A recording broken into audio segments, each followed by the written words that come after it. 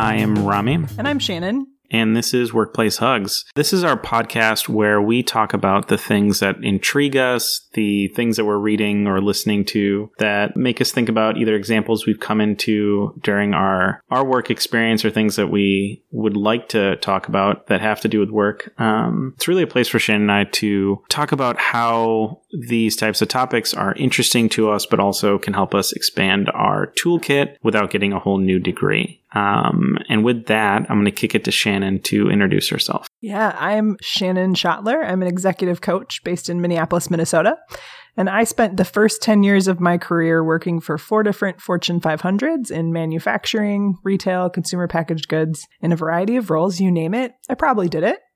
A few years ago, though, I set the corporate life aside, favoring the flexibility found in entrepreneurship. And I'm happily coaching, consulting, and contracting and podcasting all the live long day. There we go. We got podcasting.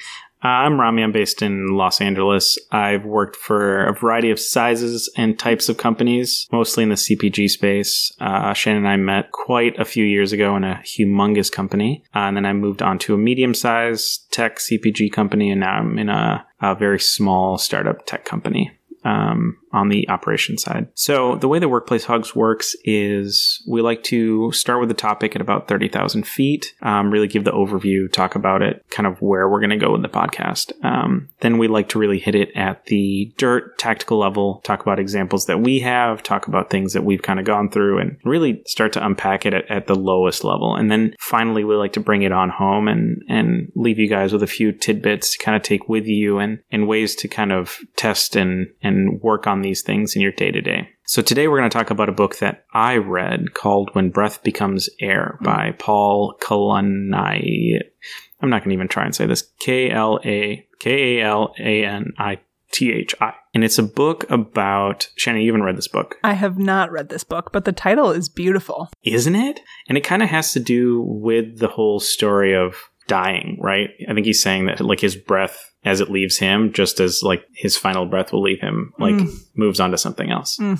The book is beautifully written. It's almost like reading prose or poetry. I was introduced to this book, and I will give him all the credit, which I never gave him in person, which is my brother. I've seen this on his desk twice, I think, in the last few years, and I know that this book has a big influence on him. And the other day when I finished reading this, I called him and told him that he should read this book. And he goes, I've read that book twice. Oh my gosh. And I was like, oh, you'd really like it. He's like, I've read that book twice. And he doesn't know that I only read it because I saw it on his desk. Oh. Anyways, so the book is about a surgical resident who's really spent his whole life and career getting to the point where he can now practice medicine and actually start to make money, and his life can start. And at the end of all of that, he finds out that he has a debilitating form of lung cancer and he will die. Ugh. So he chooses to spend his last year kind of writing the book about his life. Devastating is the only way I know how to describe this book. It is heartbreaking. It is so good to get through, but so hard. Like it's just overwhelming and very emotional, and I don't know, it's just so well written. But what I want to talk about, apart from just being generally sad, is something that he kind of goes through about a third of the way through the book, which is he goes up to his patients and he starts realizing that he treats them as if they are cogs, as if they are something that he needs to get through his day. And as he starts to become the patient, he realizes that the doctors that spend the time, that show the empathy, that actually care and talk to the people because they're humans and they deserve it, are much different than and much better than the other doctors that he's worked with. It causes him to shift the way that he's a doctor and the way that he starts treating his patients. So what that got me thinking about is, how do we kind of infuse more empathy, deepness, meaning to our day-to-day interactions and show people that we care more on like a personal and a day-to-day level? Whoa, I'm just taking that all in. I think that's a beautiful thing for us to focus on, and might just be the epitome of the name of our podcast, is Workplace Hugs. Right? How do we give more people the feeling of a hug in the workplace through this practice of empathy? Yeah, and I think too, like, it's a really good point because that title exists for a reason, but we never really say why the title is what it is. But I think you're hitting it right on the nose. It's really about like how do you in your day-to-day show more empathy and give people that warm embrace without needing to physically give them that warm embrace. So I think that's kind of the overview. I think as we get into kind of the dirt tactical level, my question for you, Shannon, is can you think of any examples of when you're not invested in others or care to show much empathy when you talk to them? Yeah, I think I'd like to think that my default is empathy, but I also recognize that I have a strong bias toward action. And sometimes when I am too much in a bias toward action frame of mind, I can lose sight of having empathy in the moment. And I've been so grateful for how I've grown as a person as I've been growing myself as a coach, because a huge part of coaching is about presence, and not presence in like the executive presence type of way, but presence in being able to sit across the table from another human being and actually be fully present to hear whatever it is that they're needing to share or think through or talk about that day. And as I've grown as a coach and focused more on bringing presence, I feel like that's helped me grow in tuning into empathy and tuning out of my bias toward action when it impedes, this sounds weird, but in a way, when it impedes action. Sometimes me having such a bias toward action impedes action on my client's part if I'm not mindful about it. Yeah. Do you think the way that business and companies run now kind of prevents a lot of empathy? Like the speed at which and the bias towards action? That's a really interesting question. I think it can. And in a lot of ways, I'm afraid that it does. Where I have hope is I work, like the contract that I'm on right now is for a very small company. And I feel like anecdotally, the smaller the company I've worked for, the more I feel like empathy is alive and present in the workforce, because you're not just a cog in a wheel as much. They really can't afford to treat you that way, because if they lose you, you're 10% of their team. Mm-hmm. Yeah. So I think what I've observed over my years in different size of companies is just that. What would you say? I don't know. I think as time has progressed, we as a culture have gotten better at being willing to open up. I think even just looking at social media, people are much more willing to talk about their anxieties, their stressors, the things that bother them, the things that they're happy about. I think we've, in a way that we wouldn't have been able to before, right? I think 20 years ago, if you were a little kid and you were like, I'm so excited to go see the new Star Wars film. And I remember being so excited to see the new Star Wars film. It wasn't like I could post on Facebook and then have all these people also be excited about the same thing as me. Where now I can post that and everybody's just going to tell me to go take a hike because Star Wars sucks or something. But it wasn't that you could do that before. So I think the ethos in the world is that we're much more able to show our emotions and to have empathy for others. But I think the way that business has shifted is we try to get as far away from that as possible to keep that divide between work and personal. And I think it's how do you start to break down those barriers in a way that's proper and a way that's actually helpful? Because I think one of the things our listeners are probably thinking is, well, why should I have more empathy in work? And what's the benefit of having that? Yeah. And as you say that, I'm reflecting back on a time when I felt like terribly inhumane. I remember going to work for a different company and supporting the company that I had just worked for previously, where Rami and I met. And the leader had shared the Brené Brown TED Talk, I think, on vulnerability. Have you ever seen it? No. Have you ever heard of like Brené Brown and vulnerability stuff? Okay. So, and then we had this team discussion at my new place of work all about like, we got to share vulnerability and like share like deepest, darkest moments. And I remember emailing my former leader at Target and being like, we did the weirdest thing today. And it was so terrible. And oh my God, we would have never done this at that place. And I'm so glad that you never made us do things like that, which is just so not who I am as a human being. I was so clearly trying to fit a mold and like hope that my former leader still liked me kind of a thing. It's just silly. And that was such a moment of empathy building at that new company. But because I, for whatever reason, pride, etc., maybe uncomfortability with being vulnerable, couldn't get on board with it. I think I missed a moment. I don't know. That just hit me as we were talking about this. I mean, it's real. It's it's easy to think back on your career, my career, whatever it is, and think about the moments where you lacked empathy, because there's such big impacts of you like not caring about your fellow person. And I think the goal kind of with this is how do we start to show more empathy in a way that helps everyone and kind of moves the company forward and isn't just breaking down walls for no reason. So do you have thoughts on that? Or does he share some thoughts on that in the book? Not really. His whole thing is like, how do you treat people as humanely as possible, and how do you treat them the way that you would want to be treated, like if you're in the same position? And so the thing that sticks with me and the thing that I think about a lot is, how do I, as a person managing a process, how do I, as a person managing a meeting, start to put myself in the shoes of the people who I'm asking to do things, or I'm pulling through a process, and how do I think from their perspective of like what it is that they're trying to get out of it? Like, how do I continue to iterate on this meeting that I have every week with half the team and say like, I want everyone to be engaged and I want everyone to really come away with something. How do I make sure that that's actually happening? I don't know. It's just the idea of what I was thinking about originally was, when I am walking through the office in the morning, I'm going to get my hot water for my tea. I'm walking through and I'm saying good morning to people. And one person every morning says like, oh, how are you doing? And I always say, oh, I'm good. How are you doing? And he never responds to me. Whoa. So over time, I just stopped responding because I know that he doesn't want a response, because he's not going to give me a response.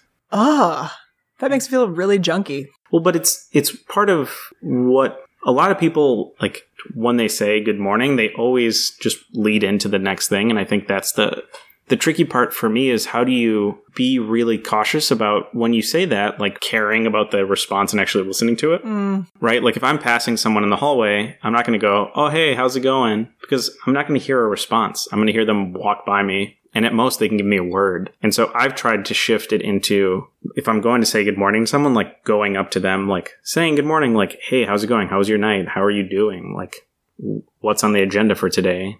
Like, is there anything I can help with? Yeah. And I think doing that has helped me like really invest in those relationships, because what it's done is like when people are in a bad mood or like don't have the time to do something or whatever it is, like they're willing to come and like set aside with me and like go to a meeting room and like talk about like why they're in such a like crappy mood or whatever it is. Mm-hmm. And in the same way, like when I'm having a crappy day, it's easy for me to pull them aside and be like, hey, I want to talk to you about my crappy day. Yeah. And like it allowed for us to get to the point where we can have those conversations and feel good that we like are investing in each other. I'm reminded of a woman that I met at a coach retreat, for lack of a better explanation. I think she's an HR leader at Google, and she had set an intention for 1 year to walk slowly. And I thought, what is that about? And she said, well, you know, you see those leaders who are just running from meeting to meeting and not paying attention to what's actually like going on and happening in the hallways. And so she said, I don't want to be that leader. I want to be the leader that's walking slowly with my eyes up, looking around, being present to what's going on around me. And I'm wondering how much the ability to be empathic, or frankly, the ability to be anything that you want to be, rests in being present. Even in Minneapolis, they have the Skyway system, which Rami has kindly described earlier in a different podcast episode. And I will be walking through these tunnels in the sky, as you put it. And I have made the choice to leave my headphones out more and to keep my phone in my pocket and to just look at people. And sometimes it's uncomfortable because I don't know what person from my former life I might run into that day, but that's on me, you know? If somebody needs my empathy, whether that's in a smile, a hi, whatever it might be, what a difference that can make. And there's so many people with those earbuds in all the time, their phone out, trying to like do something in between meetings. And I loved that intention of that Google exec to say, no, I'm going to walk slowly.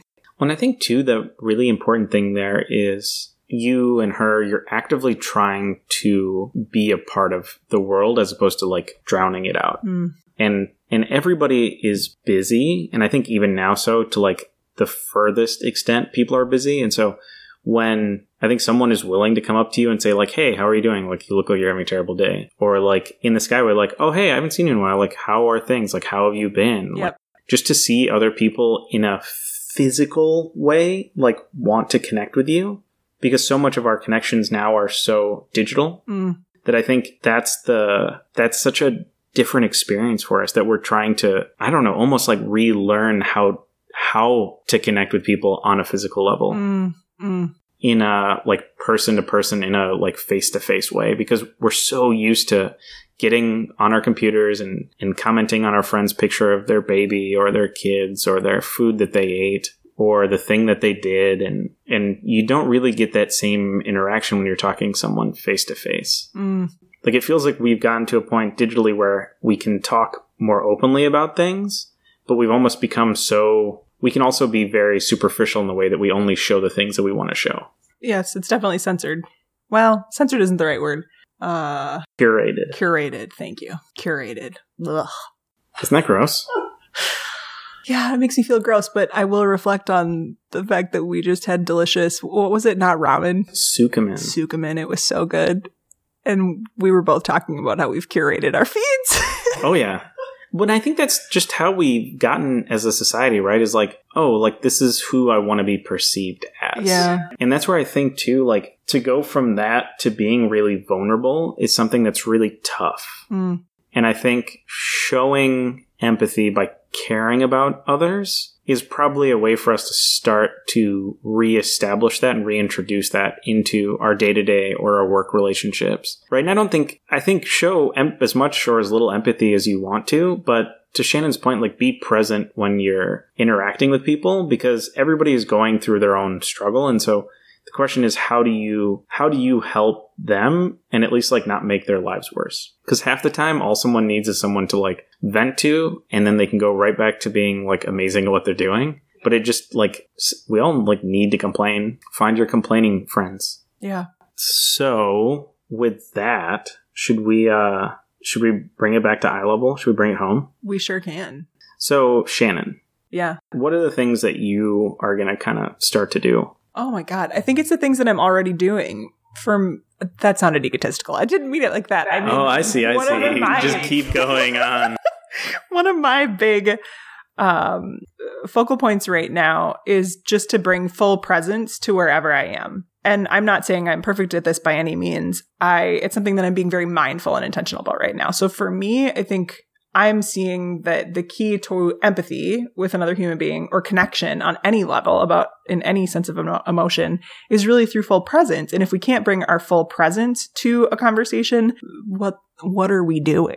Mm-hmm. What are we doing? So for me, it's continuing with my practices of bringing my full centered self to the room, whether that's 5 deep breaths, whether that's, I'll tell my clients sometimes, like put your hand on your heart if you need to connect with your emotions a little bit, or even taking time in a meeting to make a conscious body shift. Making those body shifts is truly the fastest pathway towards shifting your mindset or your behavior in any moment. So that's something that I've been really mindful about when I'm in moments where I'm not behaving the way that I want to be. If I'm not behaving empathetically, or if I'm not behaving with like a calm mind, if I'm being impulsive, to really just find a little body shift, hand on heart, 5 deep breaths, lean back in my chair to bring myself to full presence. Yeah, I think for me, it's how can I be very specific and purposeful with the words that I use? I think one of the things that I started doing a really long time ago was a lot of people, and maybe this is in the Midwest, but a lot of people always ask me, like, how's it going? Which I think is such a weird question. That is, now that I think about it. Just like a weird question. So then I'll answer and tell them how I'm going. And then I'll ask them, like, how are you going? And 95% of the time, people don't realize that I'm taking the phrasing of their question and turning it on them. And that's when I know that they don't really care. So I don't really need to go any further than that. Can I take a TV timeout on that? I don't know that it's that they don't really care. I don't think they're listening. I think they're not present. That's what I'm saying. And that doesn't mean that they don't care. It means, it might mean that they don't care. It means that that's like a skill strength that they're weak on. I'm blown away, but not really, because I guess I had trouble accessing presence for as many years as I was in corporate America, at how many people really struggle to actually like feel what they're feeling in the moment or see what they're seeing in the moment. For sure, but it's just like, well, then don't ask the question, right? That's not very empathetic, Rami. I know, and I'm not good at it. I'm just saying, like, I think for me, it's like, if I'm going to ask you a question, like, I want to be really focused on listening to it. Yeah. And I fail at it all the time, but I want to be better at that, to the same way that I want people who ask me questions to care that I'm taking the time to respond to them, right? Like, we're all busy. Yeah. Like, even me trying to respond is taking something out of my day. Yeah. So you're testing them. Yeah. And I think, well, no, I mean, kind of, because, like, look, if it's like every day you keep not listening to me responding or me asking the question back, then, like, I'm just going to stop doing it, right? Like I told you with my coworker, like, I just don't respond because I don't think he's expecting it because he's not listening to me. So I think that for me is more purposeful with my words. Yeah. Which leads me to my literary quote for today, our first literary quote. It comes from a book by J.R.R. Tolkien. The book is The Hobbit. And Bilbo starts by saying, "Good morning." And Gandalf responds by saying, "What do you mean? Do you wish me a good morning, or mean that it is a good morning, whether I want it or not? Or that you feel good this morning? Or that it is a morning to be good on?" "All of them at once," said Bilbo. "What a lot of things you do use good morning for," said Gandalf.